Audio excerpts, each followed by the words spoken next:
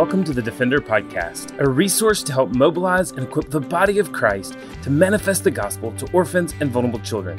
This podcast is a ministry of Lifeline Children's Services, and I'm your host, Herbie Newell.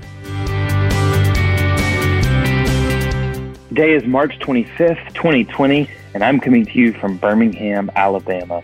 And today we are starting a series that hopefully will not last forever, but we know is so important in this time of a pandemic of COVID-19 that our world is going through.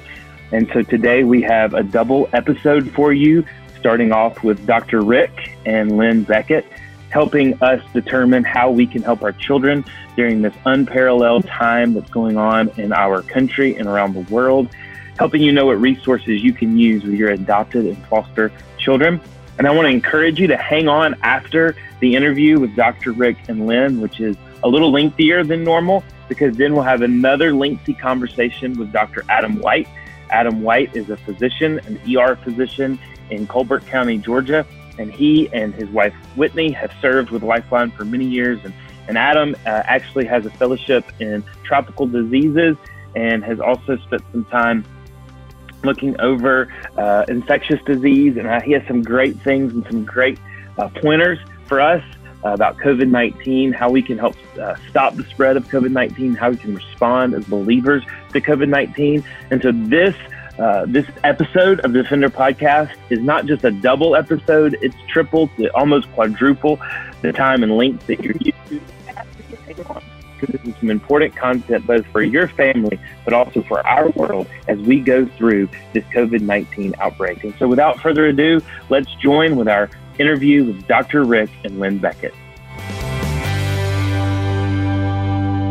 Well, what an honor it is to be joined for the Defender Podcast by Lynn Beckett and Dr. Rick. We are just coming together on an abnormal Defender Podcast because we're living through abnormal times through the COVID-19 pandemic. And I know for many families and many listeners of Defender Podcast, your normal has been interrupted because now you have your children at home, your activities have been canceled, your schedule has been altered. And certainly we've had Lynn and Dr. Rick on before to talk about how to care for your children during either Christmas holidays or through the summer when that predictable schedule has been interrupted. But certainly we have seen and already heard from families where this was an interruption you weren't planning. It was an interruption that you weren't expecting and you didn't foresee. And now all of a sudden, not only do you have an interruption because there's no schedule, but now you have an interruption because everything that your children have known in some regards have evaporated, at least for the short term. And so we know that families are going through stress, and we know that families are going through times of just questioning what should we do and how should we respond. And Lynn, you have been such a great asset to so many families through coaching and just helping those families that have gone through tough and turbulent times. And so as parents that are obviously expecting now stress of the sudden change, how have you seen that affect children, and how would you counsel your parents to handle that stress of this interrupted schedule that we're now all experiencing?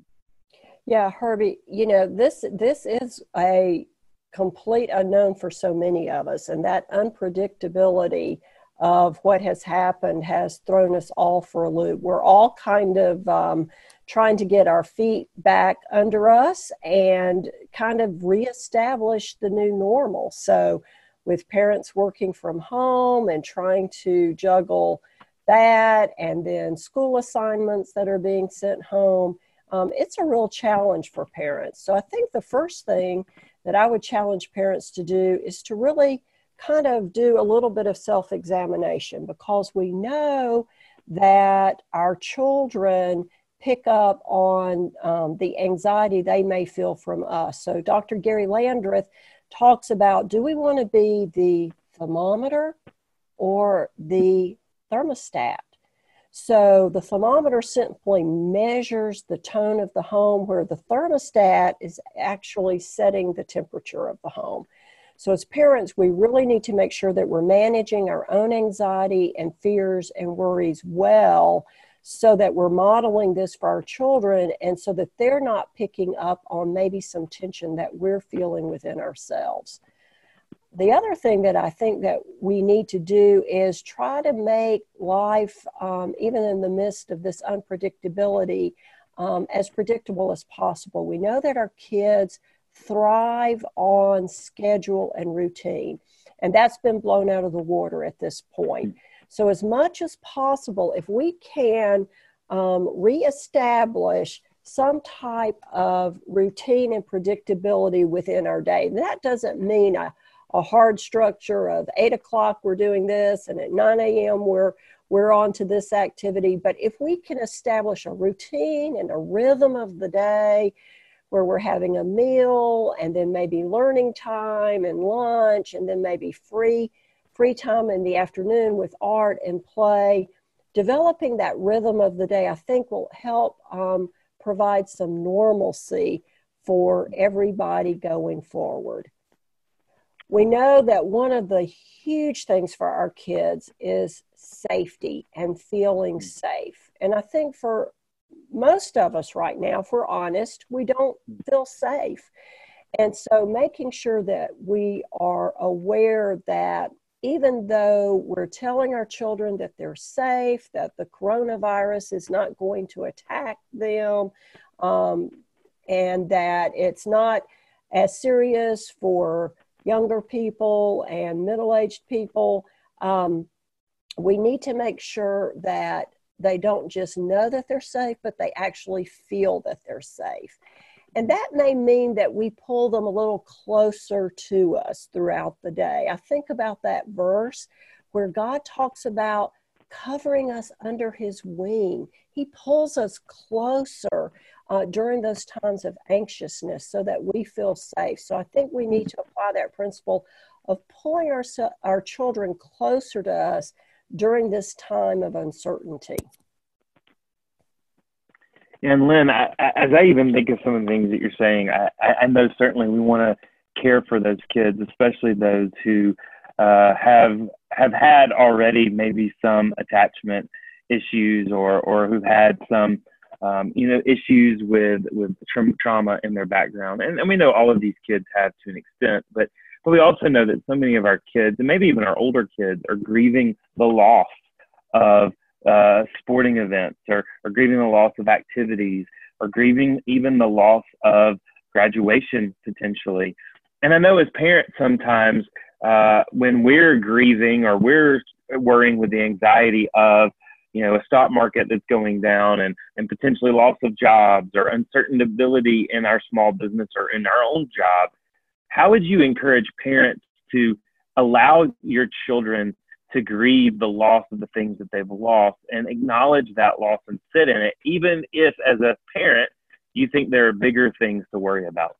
Right, absolutely. That is a great question because the emotional component of this is so important for all of our children, and making sure that we're connecting with our children on that emotional level and that we're validating their feelings, those feelings of fear, of anxiety, and of grief and loss, like you mentioned.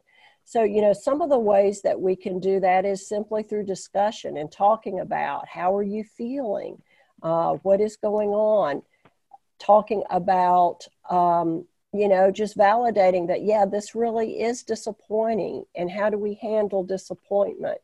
I think for parents, they need to be aware of how their children respond to stress. So we know that we know those 3 fight, flight, or freeze responses. So think about how your child responds to stress and then be looking for those responses throughout the day that your children may be exhibiting.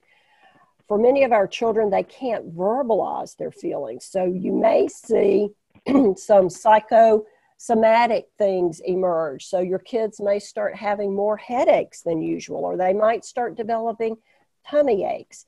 And that might be a sign that your child is having some big, huge emotional responses to the stress that is going on right now. And for our teens, helping them validate those losses and trying to think of creative ways that maybe we can fill in the gaps of those missed opportunities. And I think, so many times as parents, we try to limit technology for our kids. And this may be a time where we need to loosen that a little bit, because we know that during the teen years, those peer relationships are so critical. And having more tech time, more FaceTime, more iPad time where they can connect with their peers, so they can kind of process those losses with their peers, and maybe even come up with creative ways of how they can have a virtual graduation among their friends, or a virtual prom on that night when that event was supposed to take place, and being creative with those types of things. Yeah, and so Dr. Rick, Lynn has given us so many great practical steps, even just to begin with, but I know that you have some firsthand experience with children that do process things a little bit differently and ask a lot of questions, and sometimes are prone to a little anxiety and love their routine. What are some practical ways that, one, you and Denise have been able to work through that with Eric and Nicholas? And what are some firsthand just things that your kids have exhibited that maybe families could be looking for? Yeah. So Herbie, I'll kind of even just go in a little bit of a different direction, just to say that, one of the things Denise and I have as part of our past is living through Hurricane Katrina and being parents through Hurricane Katrina. And so we were in a circumstance where everything changed for us, really unexpectedly in a matter of a couple of days. And it was change and an upheaval that lasted for a year as we were displaced. And so there's a lot that really honestly feels very familiar right now about the things that we walked through and the things that we experienced during Katrina. I think one of the things we learned then, and something that we are being reminded of and are trying to practice now, is with all of the uncertainty, really helping to focus on certainty with our kids. And so there are questions we can answer about the future and about the virus and all kinds of things, but there are certainly questions we can answer. We can stop and point back to, and we can tell stories about where we've seen God's sovereignty, in dramatic ways in our family. We can talk and sit and share with our kids about how we've seen, God provide for us in times where, we were living in the midst of uncertainty. And I think all of us have those kind of stories, and we want to be careful to focus on that assurance and that certainty in the midst of, a time of uncertainty. I think one of the things this is just very vulnerable, and this is today in our house. We are the repeated questions, just question after question after question after question. And the truth is, asking the question really sometimes right after we've just given the answer for it. And it's just over and over and over. And what we understand is there's a fixation that's going on there, and a preoccupation, and we really have to work hard to hold our frustration in check, and to not just kind of spin things up and spin things out of control, but also really realizing that part of our responsibility in that, again, is refocusing at times and focusing on what's safe, focusing on what's true, focusing on how we're living and how we're responding to the circumstances around us, but also focusing on the fact that that God is not off his throne, and that God hasn't wavered, and just because we're in the middle of a circumstance that right now makes us feel unsafe, doesn't mean that we are unsafe. And so really, kind of assuring our kids of that safety and that security is just, it's super important. I think also, I think and I'm not disagreeing with Lynn, because I do think technology is incredibly important at this time. And I think connectivity and community through technology is incredibly important. I think it's also being judicious about what sort of technology we let our kids to consume.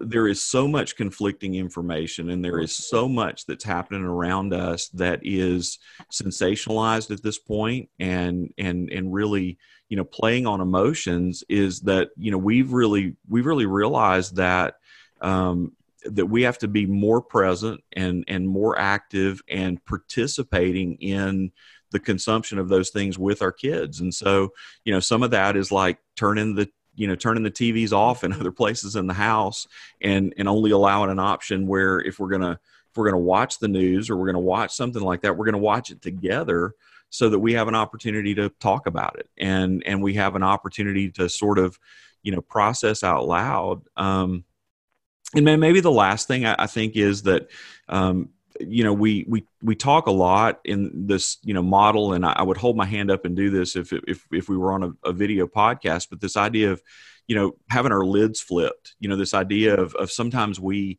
anxiety just kind of takes over and rules the day, and I think realizing that one of the gifts that we have in the way that most of us are having to adjust and live in this is we have time. We have more time to be present with each other. We have more time to sort of walk out and deal with difficult things. And we need to take advantage of the time that the Lord has blessed us to have. And so sometimes that means that when one of our kids has flipped their lid, or maybe when we flipped ours, and we're under stress, is to realize that we don't have to just press in and go harder at that point. We don't have to fix it right in that moment, and that rather than like watching the emotion kind of spin up and spin out and us getting into a worse place, we need to take advantage of the fact that the questions that are plaguing, or the thing that's difficult, it's going to be here 5 minutes from now, or 10 minutes from now, or 15 minutes from now, or whatever. And that part of social distancing, maybe in our homes, is that we need to be less social and distance ourselves for a few minutes when we're in those, kind of those moments of upheaval, and really kind of let everybody return back to normal. So that we really can then dig in and be more reasonable and be more measured in the way that we, in the way that we encounter those things with our kids. Yeah, and so I have an opportunity to teach ninth grade boys small group, and in the social distancing environment, we were doing that online on Sunday, and one of the things that one of the co-leaders prayed for to close our time out, which I thought was so apropos, and it was one of those moments that even during the prayer, I'm like, oh, I got to write that down, was, he prayed that we would not waste the COVID-19 virus, and that, it's here. So praying against it, it's too late. We have it. Let's not waste it and waste those opportunities. And for one opportunity that we do have is we have opportunities to pour into our children, get to know their hearts, get to know them in ways that we've never known. Now, certainly, like you said, Dr. Rick, some of that may want us to social distance in bedrooms for a second, right? But it also gives us opportunity to really press in and get to know our kids, get to know their hearts, get to know their wants, get to know their desires, so that we can even more better, disciple them. And, I think one of the things I would just encourage parents is, no matter where your kids come from, no matter what they're going through, one day they're going to be asked, what happened? What was it like during the COVID-19 pandemic? And I hope and I pray that we're able to answer things that are life-giving, life-affirming, that are disciple-making, that is full of the edification of the Lord, learning and teaching Scripture, memorizing Scripture, and spending time getting to know one another. But also, Lynn, I know that, like we said, being confined to a small space for a long period of time, certainly with our trauma-informed kids, can create all types of behaviors. And so I know our team has spent a lot of time in TBRI and trauma-informed principles. How do you see these things helping us guide and counsel these families during these turbulent times? Right. One of the things I think that you're right about is that some of the behaviors that parents haven't seen for a while may reappear because of the stressful situation. So it's likely that we might see a regression in behaviors and a reappearance of some things, like maybe food issues. We want to make sure that we don't make that an issue with our kids, because many of our kids came from places of food insecurity. So we want to make sure food issues may be a problem again, sleeping may be an issue again. So we do have on our website a resource page where there are many articles that are addressing things like food and sleep, anxiety, manipulation and control, things like that, that may reappear for our families. So if they go to lifelinechild.org/resources, they can find some articles there that they might find helpful. And one of the TBRI principles is giving children control. And some of those things that Rick was mentioning earlier is giving them the facts and the information that we know are true. And there are some things that we know that we can control that will help with the situation, and reminding the children about that. You know, we can wash our hands for protection. We're doing the social distancing. Some of those things are things that help us to have some control and some protection over the situation. And then also entering, you know, giving your child some control over their daily schedule of, you know, what foods would they like to have? What clothing would they like to wear? What activities and what order their activities are in would help them restore a sense of safety and feelings of control in that way.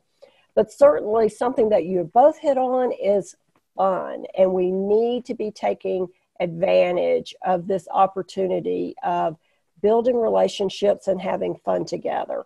And we know that play is a huge component for children in helping them process their stress and process what's going on with them. So let's make sure that we are pulling out those old board games and those old activities and sitting down together and playing with our children and having fun with them. Movement is huge, and so getting outside when we can will help decrease everybody's stress.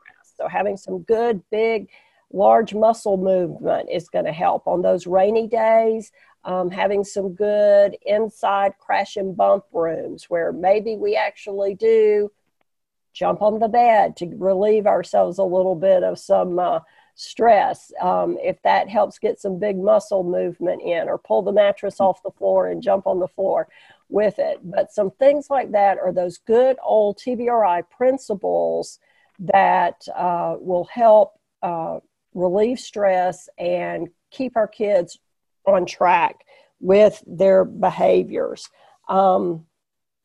There's a great gal who's written a book called Listening to My Body, and she has a free resource online. Her name is GabbyGarciaBooks.com, and she has a great little printable handout on listening to my body that might help parents help their kids connect with what's going inside and opening up those discussions. And since we're not all having to leave the dinner table quickly to get to baseball practices and ballet practices and other extracurricular activities right now, I'd encourage everybody to download from Lifeline's website, from our store, the well-known resource. This was a adoptive and foster family edition booklet of questions that you can ask and activities that families can do together. This was developed by Lifeline staff specifically for adoptive and foster families. And so now that we have this extra time on our hands, it would be a great tool for families to use to connect in that way. Yeah, and one of the things, Lynn, too, that certainly we've been promoting and are going to continue to promote is parent coaching, and that's something that you oversee for us. Can you tell us a little bit more about what is parent coaching, and how would I know if that's something that I need? Right. So parent coaching is just as simple as working with Lifeline staff to just brainstorm on any behavioral challenges that you might be facing as a parent. And these are sessions that can be done over the phone, through web resources like Skype and Facebook, where we just kind of pick the challenge of the moment and brainstorm on what might be going on with your child and what are some strategies that we might be able to put in place to help in that moment. Yeah, and Dr. Rick, I know that one of our hearts as a ministry is that we want to be present and available for families and churches. And certainly these are realities that families are experiencing, but it's also something we want to equip churches to be there on the front lines to care for these adopted and foster families during these times. Will you just tell us some of the other ways and other resources that Lifeline has produced, that your team is continuing to produce to help families thrive and survive during this turbulent time? Yeah, absolutely. And I think, Herbie, as we've talked about just the things that the Lord has privileged us to know and have and build over the last, several years, it seems like an appropriate time for us to be able to share that with, the whole body of Christ. And I think there's so many of these resources that you don't have to have a child coming from a hard place in your home in order for these things to be relevant. Because the truth is there's some level of upheaval and trauma that comes just with the circumstance we find ourselves in. And, we want to be available to churches and pastors to say, at a time where you may be overwhelmed in trying to meet the needs of your congregation in a variety of ways, there are things Lifeline can do to come alongside and to help, lift a burden. And so, as Lynn's talked about parent coaching and, the opportunity there, that's not just for adoptive and foster families. There are parents that are kind of at loose ends today. You and I heard earlier this week that there are more voluntary relinquishments into foster care have skyrocketed in the last 7 to 10 days as we've begun to shelter in. And there are a lot of families that are out there that are struggling about how to meet the needs of their kids and about how to have peace in their home and those kinds of things. And parent coaching is a great option. It's a service that we can provide to have someone come alongside and really talk about parenting techniques and about how to how to take some of the difficulty out of the home. We want to share one great thing that folks can do is go to lifelinechild.org and sign up for our regular emails. We're making an effort to push out content almost on a daily basis now, where we're putting videos and articles and things out that are designed to give parents tips in ways to approach certain behaviors and ways to do certain profitable things with their kids, and it comes from the basis of trust-based relational intervention and trauma-informed care and those things. But at the end of the day, most of it's just good parenting. They're just they're techniques that work, and it's not necessarily because there's something traumatic in a child's background that makes it helpful and beneficial. We have a library of stuff that we've put together over the last several years that is available on demand. So if you go to lifelinechild.org /resources, there is a categorized listing of resources that are available, and these are videos and blog articles and all kinds of things, worksheets that are there for families, and they address just a ton of different situations and different behaviors that that kids may be facing. We also, one of the results of some of the changes because of COVID, we're seeing some of the regulations around counseling and around telecounseling that are being relaxed. And so literally our counseling services in the states where we have counselors is more available today than it ever has been. And so if your family is in a position where, you think talking to someone and having someone dig in a little more deeply with your kids and with you, we have therapists that are coming from a Christ-centered worldview and are trying to go deeply into helping us be reflective and helping us talk out and bring to the surface things that would be beneficial. And so that's a bunch of ways that are kind of, I guess, almost intervention related or whatever, so situationally. There's some other things that we're trying to do that are just that are just good activities, for us to do together. And so there's this thing that we started a few years ago, really pointed toward children's programming in churches, called Mission Kid. And Mission Kid's basically helping to engage kids in the church in care for vulnerable children, and like how they can be a part of praying for and giving to and contributing into the needs of orphan vulnerable children around the world. This year we've focused on the country of Liberia. And one of the adjustments we've made to our Mission Kid curriculum is we've made it really accessible for families to be able to do in their own homes during the time that we're sheltering in for COVID. And so if you go to lifelinechild.org /Mission Kid, you'll find the resources there. You can sign up and we'll send them to you, and they actually can be tailored for you as a parent to use those within your own family. So I think that is certainly something that we want to think toward doing is leveraging the opportunities that we have while our kids are at home to be intentional about how we disciple them, and be intentional about how we're investing the word and how we're going deep, and hopefully Mission Kid can really help with that agenda. Last couple of things, and I know this is like a long list, but I think all of these are things that have different intersection points for different people and different churches. Couple of things that we have put out there for churches that I think are things that we don't want to forget in the midst of trying to respond to our own needs and to our own people. One of them is a video series called Equipped to Love. It's actually available on our website, or if your church subscribes to Right Now Media, you can just go in and search Equipped to Love, and all the Equipped to Love videos are right there in Right Now Media as well.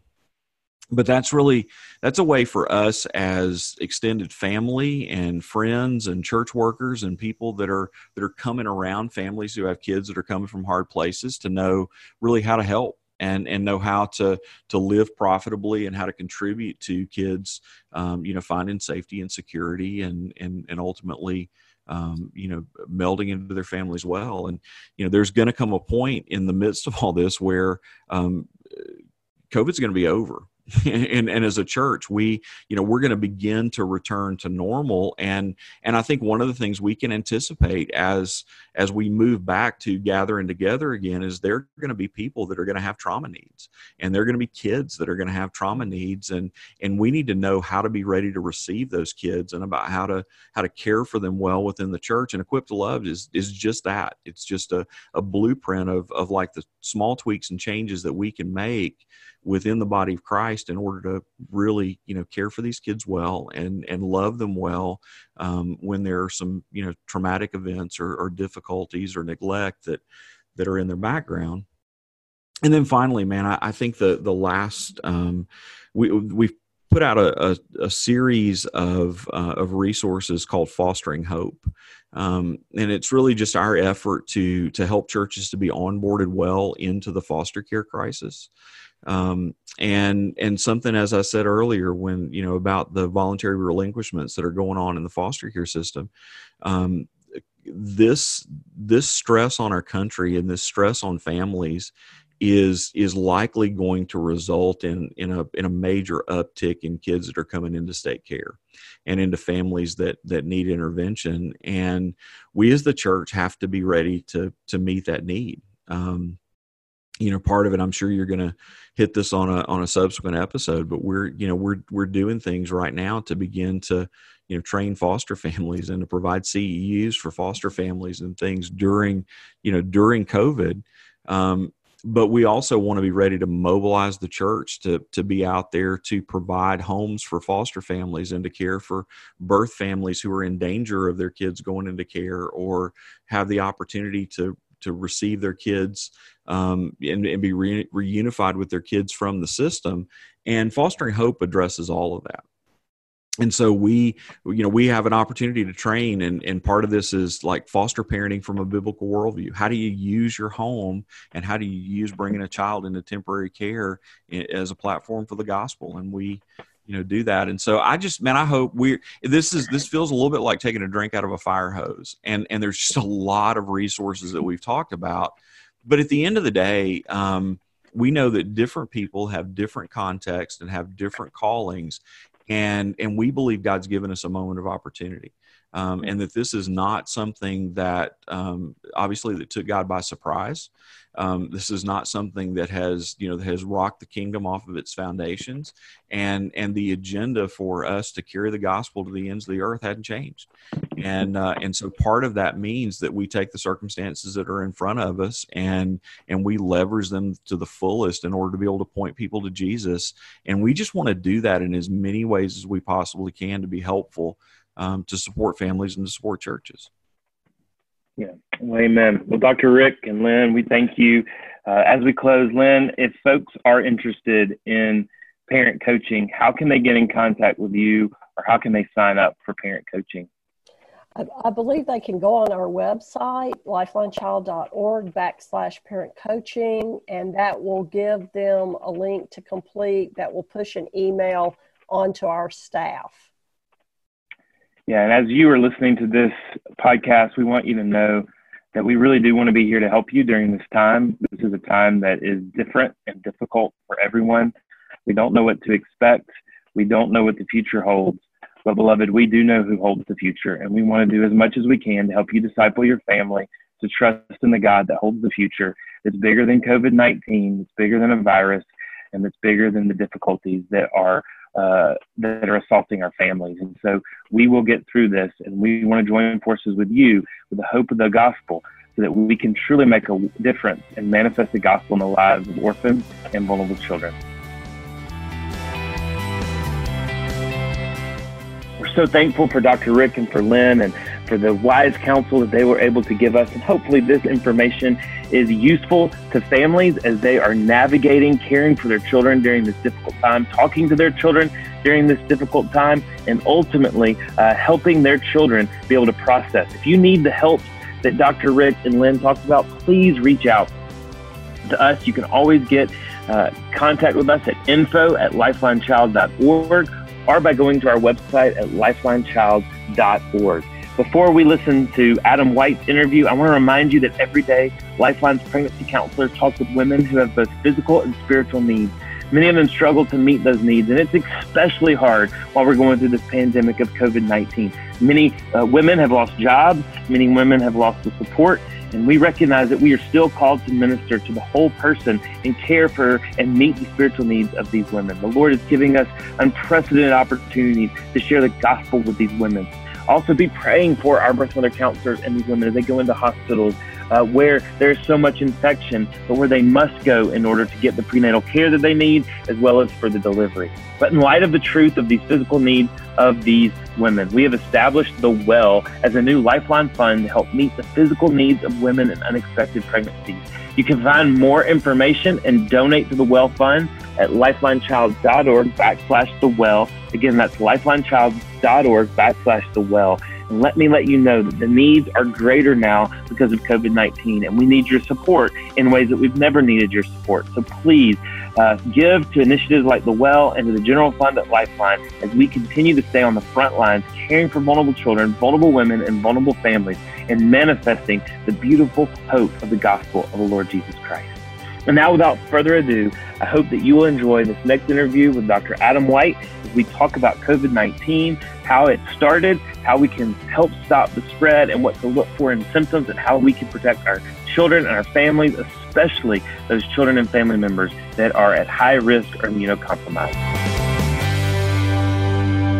Well, I'm abundantly grateful to have Dr. Adam White join us for the Defender podcast. And Adam is a medical doctor practicing in the Athens, Georgia area.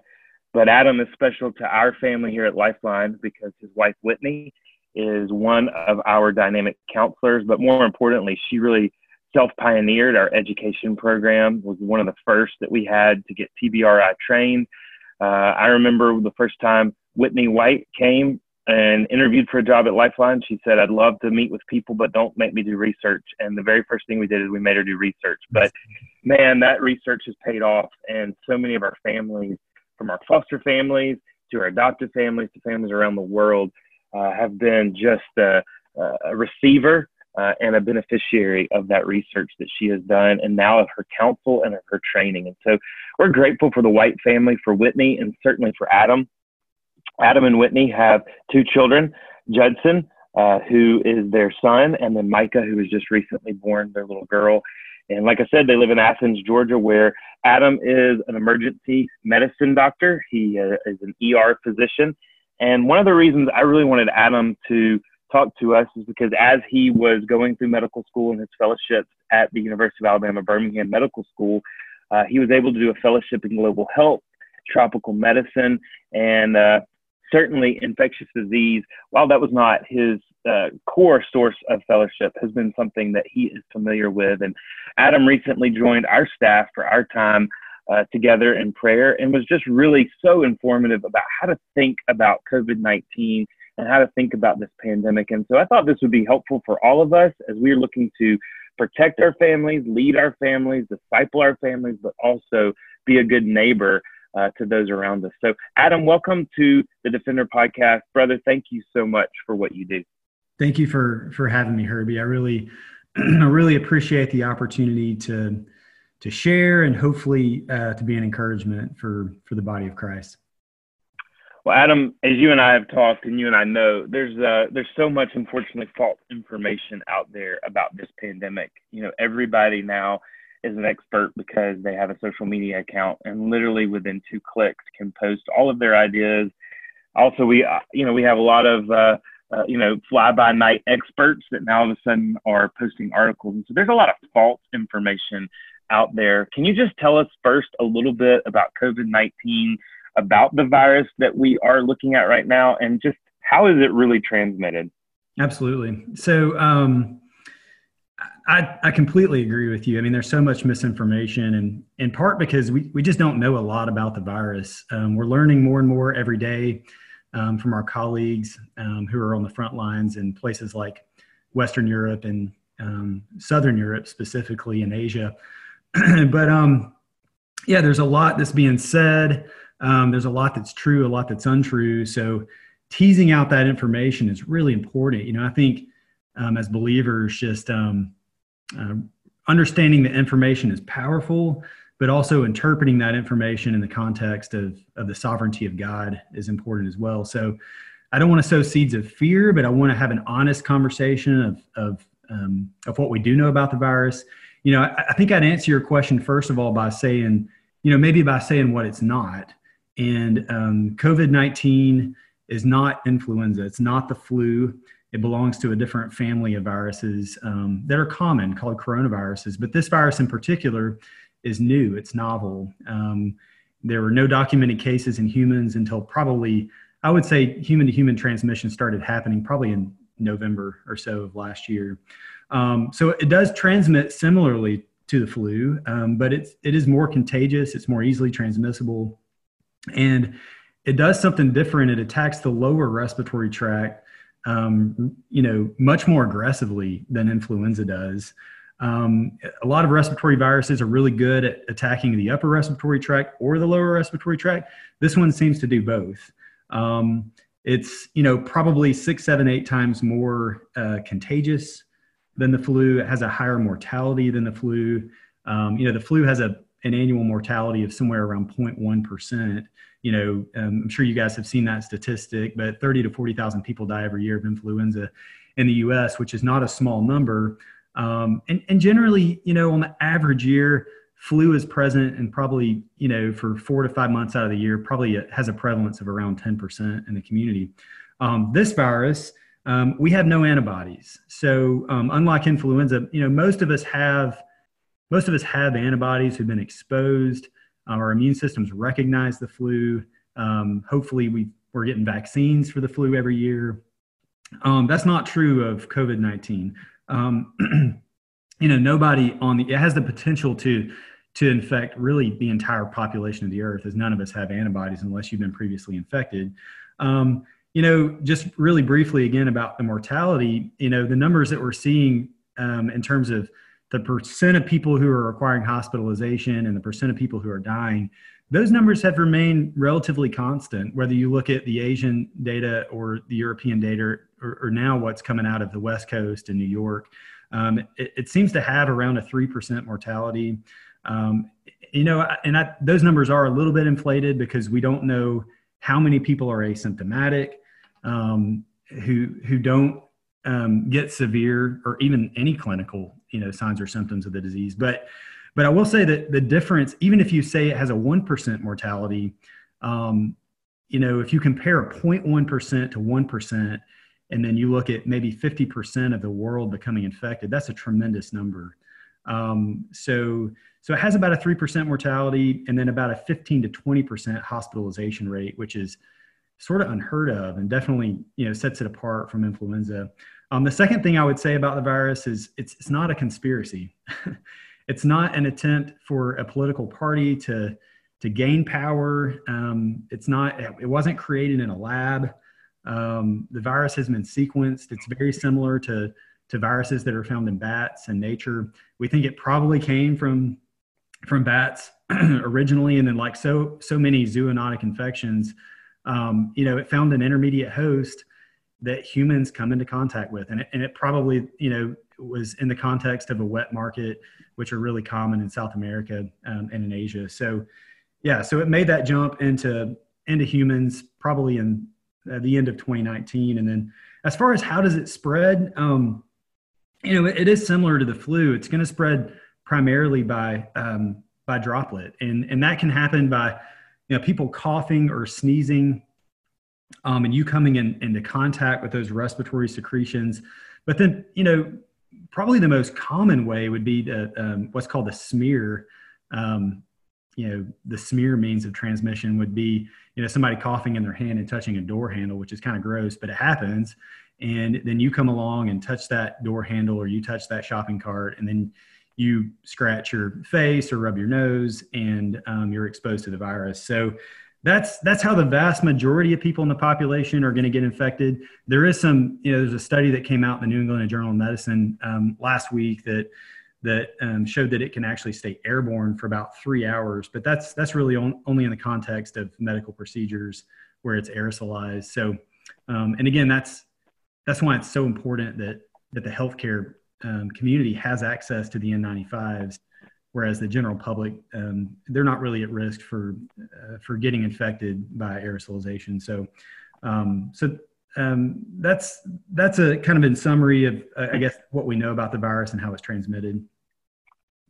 Yeah, and Adam, one of the things that I think people have asked or I certainly have heard, and one of the things we see because the pandemic has crippled so much of the economy is folks are encouraging curbside takeout to support local food businesses, and yet folks have asked, well, could you get contaminated either by delivery or by curbside pickout? What would you give, just as a doctor who is a little bit more familiar with transmission? Should folks be aware of or be careful about a delivery of an Amazon Prime package, or a delivery of groceries or food, or maybe a curbside pickup?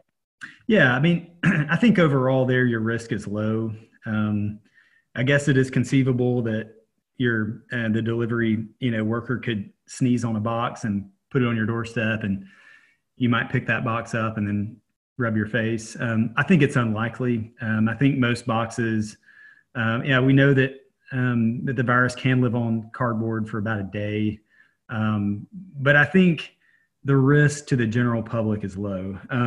If you're really concerned about it, if you don't immediately need what's inside the box, then I would recommend just taking it and maybe putting it in your garage and letting it sit for a day, and then get it and open it, or just open it and wash your hands. But I don't think there are going to be too many people who have a high enough viral load exposure to get sick from a package. And the same is true of food. I know a lot of restaurants are delivering at your doorstep. We still have restaurants bringing food to the hospital, kind of curbside pickup.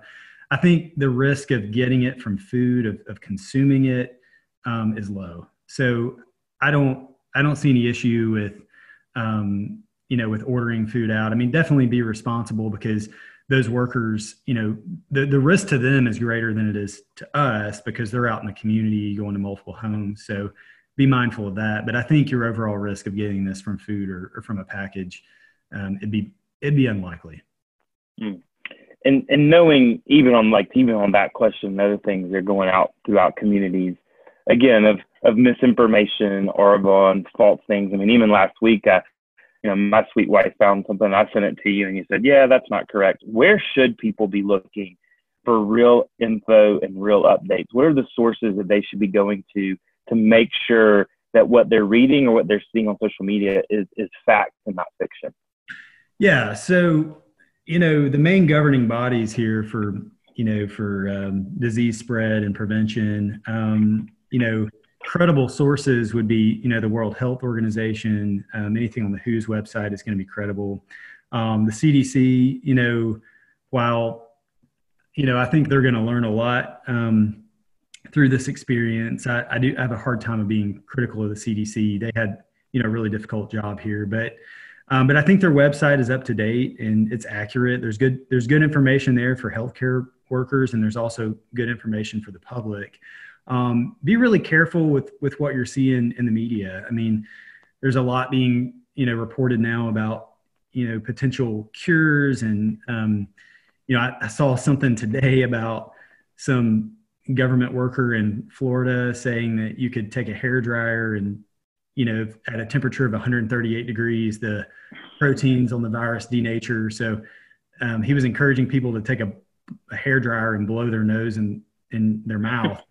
That's just not accurate. I mean, like I mentioned earlier, the virus is going to attack the lower respiratory tract. So unless you can heat your lungs up to 140 degrees, which I wouldn't recommend, you're not going to kill the virus.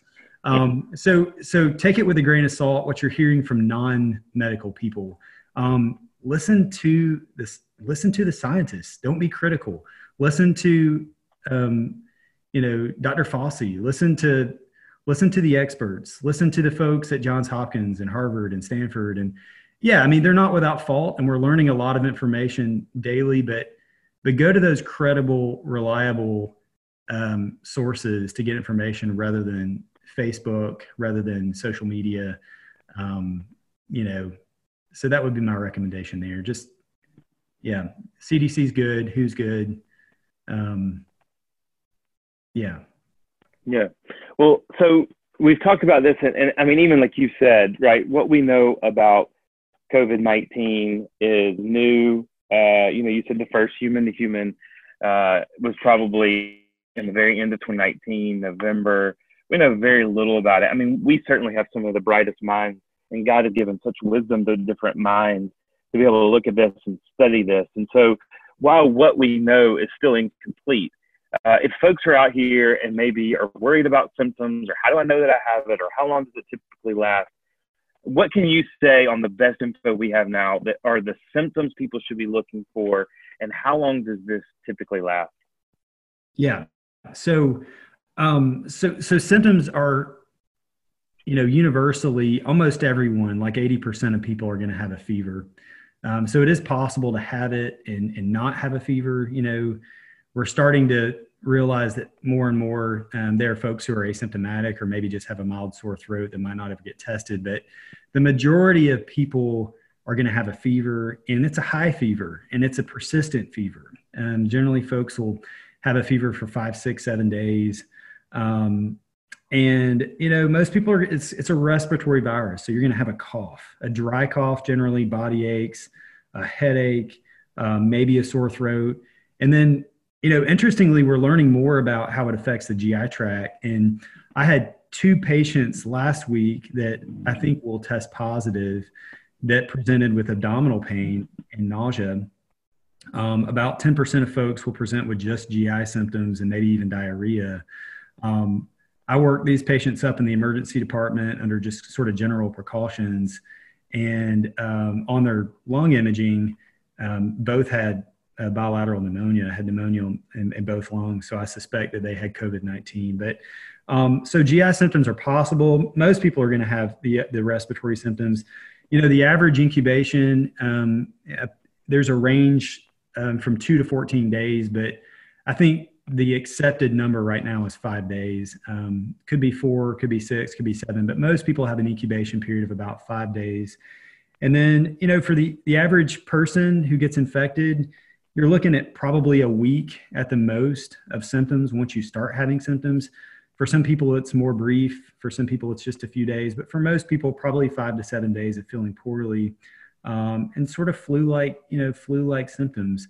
And then, we know that a percentage of the population, probably around 15%, will go on to develop what's called COVID-19 syndrome or coronavirus syndrome.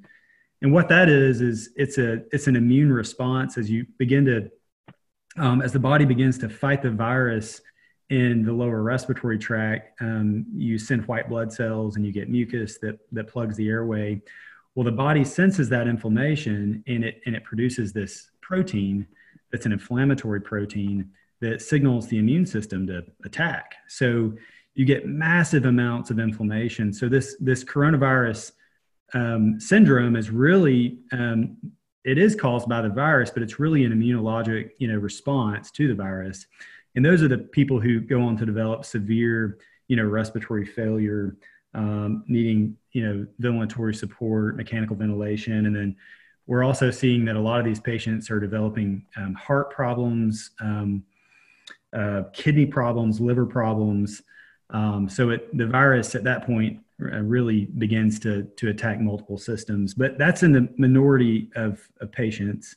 Still a good chunk, but nonetheless a minority. So those are the general symptoms.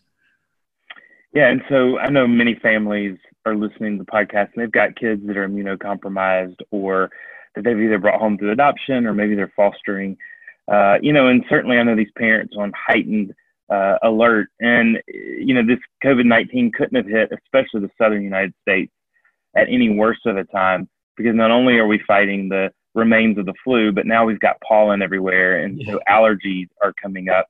If you're talking to a parent who is both concerned, I want to make sure I'm not manifesting symptoms that could compromise my child, but also I want to make sure that other children in my household aren't, or maybe my children. What again, I know you've said the high fever, the dry cough. What would you say those are the things that they need to really be alerted to if they see that in their household? Yeah, I mean, I think it'd be unlikely that that the kids would just have, allergies, allergy mediated, just rhinitis or inflammation of the upper airway, the nasopharynx. That's going to cause clear secretions, watery, itchy eyes, maybe a dry kind of hacky cough, but those secretions are going to be clear. With the virus, initially the secretions can be clear, but you would expect as the body responds with a different type of white blood cell that you're going to get some yellow, some green discharge.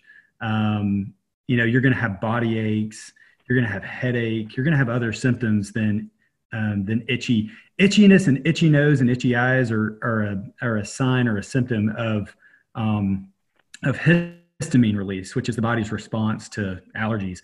You really shouldn't, while you can get some sneezing with a virus, you really shouldn't have a lot of itching involved. So I would expect their kids to have other symptoms. If you can say that there is a blessing about this virus, it is that it doesn't really seem to affect kids all that severely. Even I would say immunocompromised children. I've not heard reports of any children dying from this, which is quite remarkable. So not to say you shouldn't be concerned, because the children can, serve as a carrier and expose adults, vulnerable adults, to the virus. But for the most part, kids do fine. And I would expect that they would have other symptoms than just a runny nose and a cough. So let's talk about the social distancing, because I know that's something that obviously we are practicing now. We've been told to practice. Even before we were practicing, it was something that was talked about and called for. if most of us aren't really even in danger, maybe most of us don't have the virus now, and even if we did, we're not in danger. Why is social distancing so important, both as a greater society, but then even back towards as a believer? Why is it so important that we take social distancing serious? Yeah, that's a great question. So you're right. Most of us are going to be fine.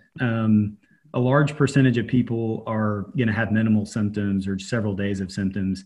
For those who are showing up to be tested, probably 85% will not require anything other than maybe a decongestant at home and a cough suppressant. But we have, a pretty robust knowledge base at this point, and evidence that would essentially say that these vulnerable populations, like the elderly, are particularly susceptible to the virus. And not only that, but having a bad outcome from the virus. In folks over the age of 80, the mortality is around 15%. Even for people who are young and healthy, I would say between the ages of, say 22, 25, and 45, who have no comorbidities, you still have around a 1 in 5 and 1 in 7% chance of being hospitalized. Again, which is not a small percentage. So I think this kind of false belief that young, healthy people do fine is really, driving a lot of people, who are getting sick and having bad outcomes. And you have to think of it, if you go out in the community, you have a sore throat, maybe some body aches, you go to Trader Joe's or wherever, and you grab a shopping cart, cough on your hand, touch the shopping cart, and then you go home, you're going to start feeling better in a couple of days. But if maybe a 70-year-old comes behind you who's got, some lung disease or what have you, and touches that same shopping cart, and they've got a 10 to 15% risk of dying from this. And we've got to protect the community. We've got to have, in the West, I think we're guilty of this, kind of fierce, independent type mindset. We have to think about our brothers and sisters and our mothers and our fathers who are living with us in relationship. We have to respect them. We have to love them. And as a believer, and I heard you say this a few days ago, and you're absolutely right. I mean, the best way that we can love our neighbor is by distancing ourselves from them. Because, if you go out and you infect 4 people, one of those patients, there's a high likelihood is going to end up in the hospital.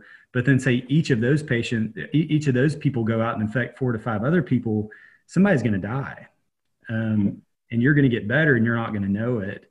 So it's important. It's really important. Early in any epidemic or pandemic, early on, surveillance and testing is so important. It's the only way to stop the spread of disease is by identifying people and then isolating them. We're kind of beyond that here in the States. There's this big push for testing, but once you have community transmission, testing is not as important.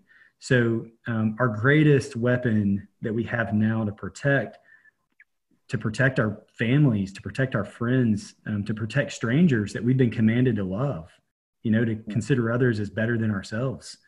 Our greatest weapon is social or physical distancing. So we need to listen, to the experts. We need to listen to the government. We need to be obedient. We need to stay at home. Well, I know kind of my next question is kind of even a little bit about what you've talked about, that it's so infectious and so many people could get this. And I know that certainly none of us know the answer to the question, how long will this virus last and how many people will really be affected? I mean, we have models, and, Johns Hopkins and Harvard continued to put out models for how many people could be if we don't do this. I saw a research out there about when the moment of demarcation was for each state as to when they should shut everything down. And all of these are statistics for sure. But ultimately, brother, like, what does this mean for our hospitals? What does this mean for our medical professionals who are on the front lines fighting the virus, like you, an emergency room doctor? What does this mean for our hospitals, and how, as Christians, can we be praying for hospital staff and praying for doctors? Yeah, those are great questions. So, I mean, I think as far as, backing up just a little, how long it'll last. I think one of two things has to happen before we see a dramatic decrease in cases. And the first, kind of ideal answer there would be we get a vaccine, right?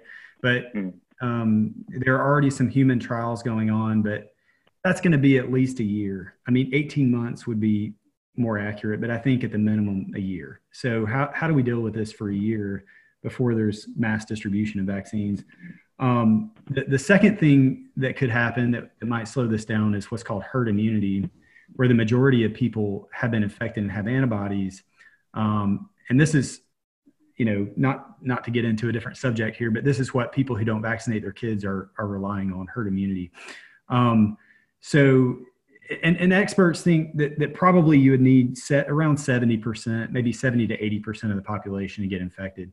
So, to kind of jump forward into your question about what does this mean for hospitals, if you're looking at, probably 40 to 50% of the planet, maybe 70% of the planet eventually becoming infected, that can happen with good physical distancing measures in place. That can happen over the course of a year, or that can happen over the course of a few months. And what we saw in Italy was they put these measures in place, but community transmission was so widespread that it was too late. So there were so many folks that were already isolated in their homes that had been infected that at that point there was no slowing it down. And it's, unfortunately, they're still in the midst of a war in northern Italy. So you have 20, 30, 40%, 50% of the population that gets infected in a matter of a month or a matter of weeks. And that's when you start seeing the mortality rate skyrocket. In Italy, it jumped to 7% because the healthcare system failed. I wouldn't say it failed, but it almost collapsed. And then you have the secondary sort of fallout that is they can't treat strokes, they can't treat heart attacks. Routine things that would get admitted to the hospital are not getting admitted. So you have an even higher mortality because you're unable to treat the other sick people in the community. So really what we want to do is cause this thing to sort of smolder. And what you would hope happens is that there's sort of a biphasic or triphasic, peak where you get maybe 20% of the population gets infected, and then it tapers off over the summer because of humidity and heat and other things. Again, we don't really know how that's going to affect the virus, but there's some people are saying that they think it'll taper off over the summer, and I hope they're right. But then you would expect another peak, probably August, September, maybe a dip into November, December, and then back up into January, February, March. And at that point, you might have 20-20 or 30-20-20, where you would get, a majority of the population infected, and then you would start to see some herd immunity or maybe a vaccine. So that's ideal. So you're going to see it, sporadic transmission. The hospitals are not going to be overwhelmed. We're going to be just taking care of these patients for the next year. And then you're going to have, a vaccine or herd immunity that kind of takes over. If we don't do a good job of physical and social distancing, I just want to share some numbers. I did this the other morning when I addressed staff at Lifeline, but to make this practical, we've got about 220,000 people in the Athens, Clark County catchment area, folks that utilize our healthcare resources in Athens. We have 2 hospitals in Athens. If you assume, let's assume a low prevalence. So like influenza, say 10% of the population gets COVID-19, which I think is a sort of a low estimate, but just for the sake of making the numbers easy, that would be about 22,000 people in our area that would get infected. If the 15% rule holds true for us, like it is in New York and Washington and other places in Europe, that would be around 3,300 people that would require hospitalization. We're in the sort of flu respiratory season right now. Our hospitals generally operate around 60 to 70% capacity this time of year. So you have about 30% of beds free right now for about 3,300 people. Well, that's probably a couple hundred beds, if that. And then to sort of extrapolate those numbers and go even further, if 5% of those patients are critical care, which Italy is saying 10%, but say 5% of those patients are critical care patients requiring an ICU, that's about 1,100 ICU patients. We have less than 50 beds in Athens. So if we get 1,100 critically ill patients in 3 to 4 weeks, that's not sustainable. There's no way that we can treat those patients adequately, that we can ventilate those patients, which is unfortunately, what we're seeing in Italy. So it would be a tremendous, it would be more than a burden on the healthcare system. It could potentially cause the whole system just to collapse. And I don't say that to make people fearful, but those are the numbers. And that's why it's so important that we socially and physically stay distant from one another right now. And we see, maybe a biphasic or triphasic peak rather than a single spike. And, as far as how you can encourage healthcare workers, I think text messages, I've gotten texts for the last couple of weeks from people I haven't spoken with in a long time. And it's been so refreshing. This morning, even, I got a text message that was just scripture, and it was encouragement.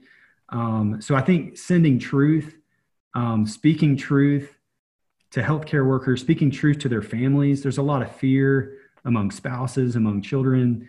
I can't really shelter in place. I have a duty, I have a job where I go, to the hospital and I see these patients. And, the healthcare community in the States is unified. We're not going to quit our jobs. We're not going to stand down.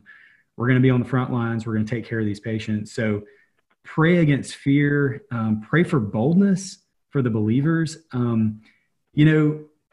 Probably in the last 100 years, there hasn't been a better opportunity to share the gospel than right now. There is a pandemic of fear in the world right now. Whenever we're faced with suffering and disease, we think about death and our own mortality.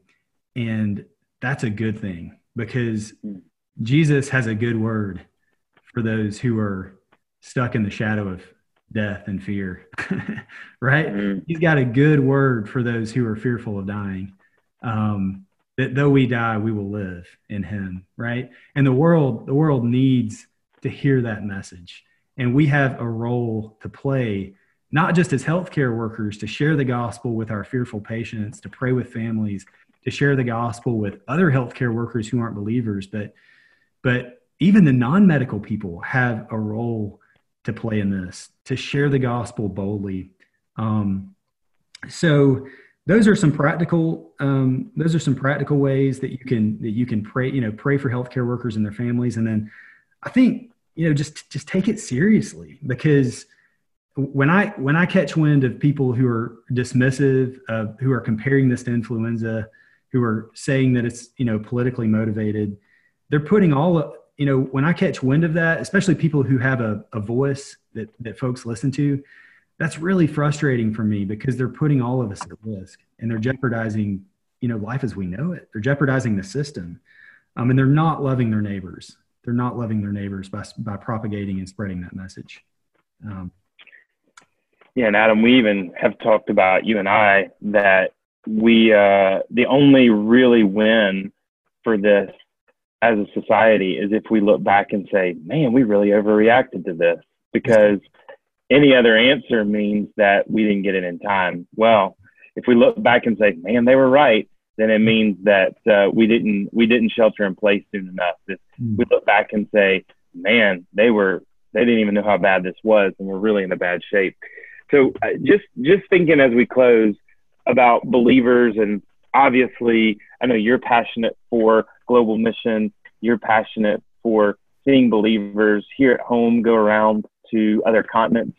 You and Whitney have traveled extensively for your fellowships to other parts of the world and have been so engaged in missions and medical missions. I guess two questions on that. And first is, again, your best guess, how long do we need to stay sheltered in place? And then second, once we are kind of released from our homes and even in a year in a post-pandemic world are kind of released to go back to the nations, how should believers see global travel and the future of international missions? Yeah. So, for the next year or so, there's not going to be a lot of international travel. I think as far as how long we're going to be, sheltering in place, it's dependent on how well we do it the first time. If we do this well for a month or a few weeks and we don't see a spike, as we get again, there's no real solid evidence that that this virus is going to be affected by the weather, but we do know that other coronaviruses and the flu are affected by humidity and temperature. I think you're going to see probably some loosening of how strict we have to shelter. I'm hopeful of that this summer. And then I think that probably in the fall, we'll have a season where we have to become strict again. And potentially, I hope not, but potentially have to shut down businesses again. So I think it's going to kind of ebb and flow. I'm hopeful that we don't have to be this strict for a year. And I think that would be devastating for a lot of people and for the economy. But we need to do it now. And if we do it well now, then I think you'll see some relaxing over the summer. As far as how it will affect us going internationally, post-pandemic, Whitney and I were talking about that this morning. Suffering is the great equalizer, right? So for those of you who have traveled overseas or maybe overseas right now, suffering is a way of life in a lot of places. And there's plenty of suffering here in the States. It looks different though. And in a lot of ways, we feel almost immune to some forms of suffering, right? Like we're not, we're immune, it seems at least, from war here on our home soil, from hunger, from some forms of suffering, from diseases that are easily treatable. We have the blessing of good healthcare system. So as we all suffer in this season, I think it suffering crosses socioeconomic boundaries. It crosses ethnic boundaries. I think it potentially helps us relate to a suffering world. I think, and I'm hopeful that it will open the door for us to travel more boldly into hard places post-pandemic. I'm hopeful that it increases our faith in the sovereignty of God. And this illusion of safety that we have in the West would be overcome by lives that are completely sold out for the message of the gospel and for the sovereignty of God and caring for us and meeting our needs. So my hope is that this season of suffering would embolden believers and that we would see, as things calm down and it becomes safe to travel on airplanes and go to difficult places, there are countries that are going to be affected much more dramatically in the United States from this, unfortunately. I think there are a lot of impoverished countries and places in Asia and Africa that this could potentially have long-standing effects on their economy, and then also with the loss of life. So we need to be willing to go to help to restore in that restoration phase, and set aside our fears, set aside our worries, and go in confidence and boldness for the gospel. So that's my hope, that believers would be spurred to action through this, and that we would go more boldly with the gospel. Amen. Well, Doctor, we are grateful for you, brother. grateful for even the resolve, as you've stated, that as our medical professionals are committed to staying on the front lines and fighting this. And certainly we have hope as believers that this virus is not the one that ultimately will kill the soul. And we already have the antibodies against that through the gospel of Christ Jesus. And so we pray for you, and we pray for other believing doctors and nurses, that as you even have opportunities on the front lines to minister to patients through the hope of the gospel, and to minister to professionals and to colleagues of the hope of the gospel, that as we've said, that while COVID-19 may change the way we live, that would also alter the eternities of many people for the good, that they would come to saving knowledge of Christ Jesus our Lord. So thank you for this and for this ministry to our families, and we appreciate your family, and we appreciate everything you guys are doing. Amen. Thank you, brother. Love you guys. Thanks for listening to the Defender Podcast. If you enjoy making this podcast a part of your weekly routine, we'd love for you to take a moment to subscribe, rate, and review the Defender Podcast to make it easier for more people to find. For more information how you and your church can partner with Lifeline, visit us at lifelinechild.org. If you want to connect with me, please visit herbienewell.com. Follow us at Lifeline on Facebook, Instagram, or Twitter by searching for Lifeline Child. You can email us directly at info@lifelinechild.org. Beloved, will you allow God to use the gospel through you to impact the life of a child? Please contact us, because we are here to defend the fatherless. We'll see you again next week for the Defender Podcast.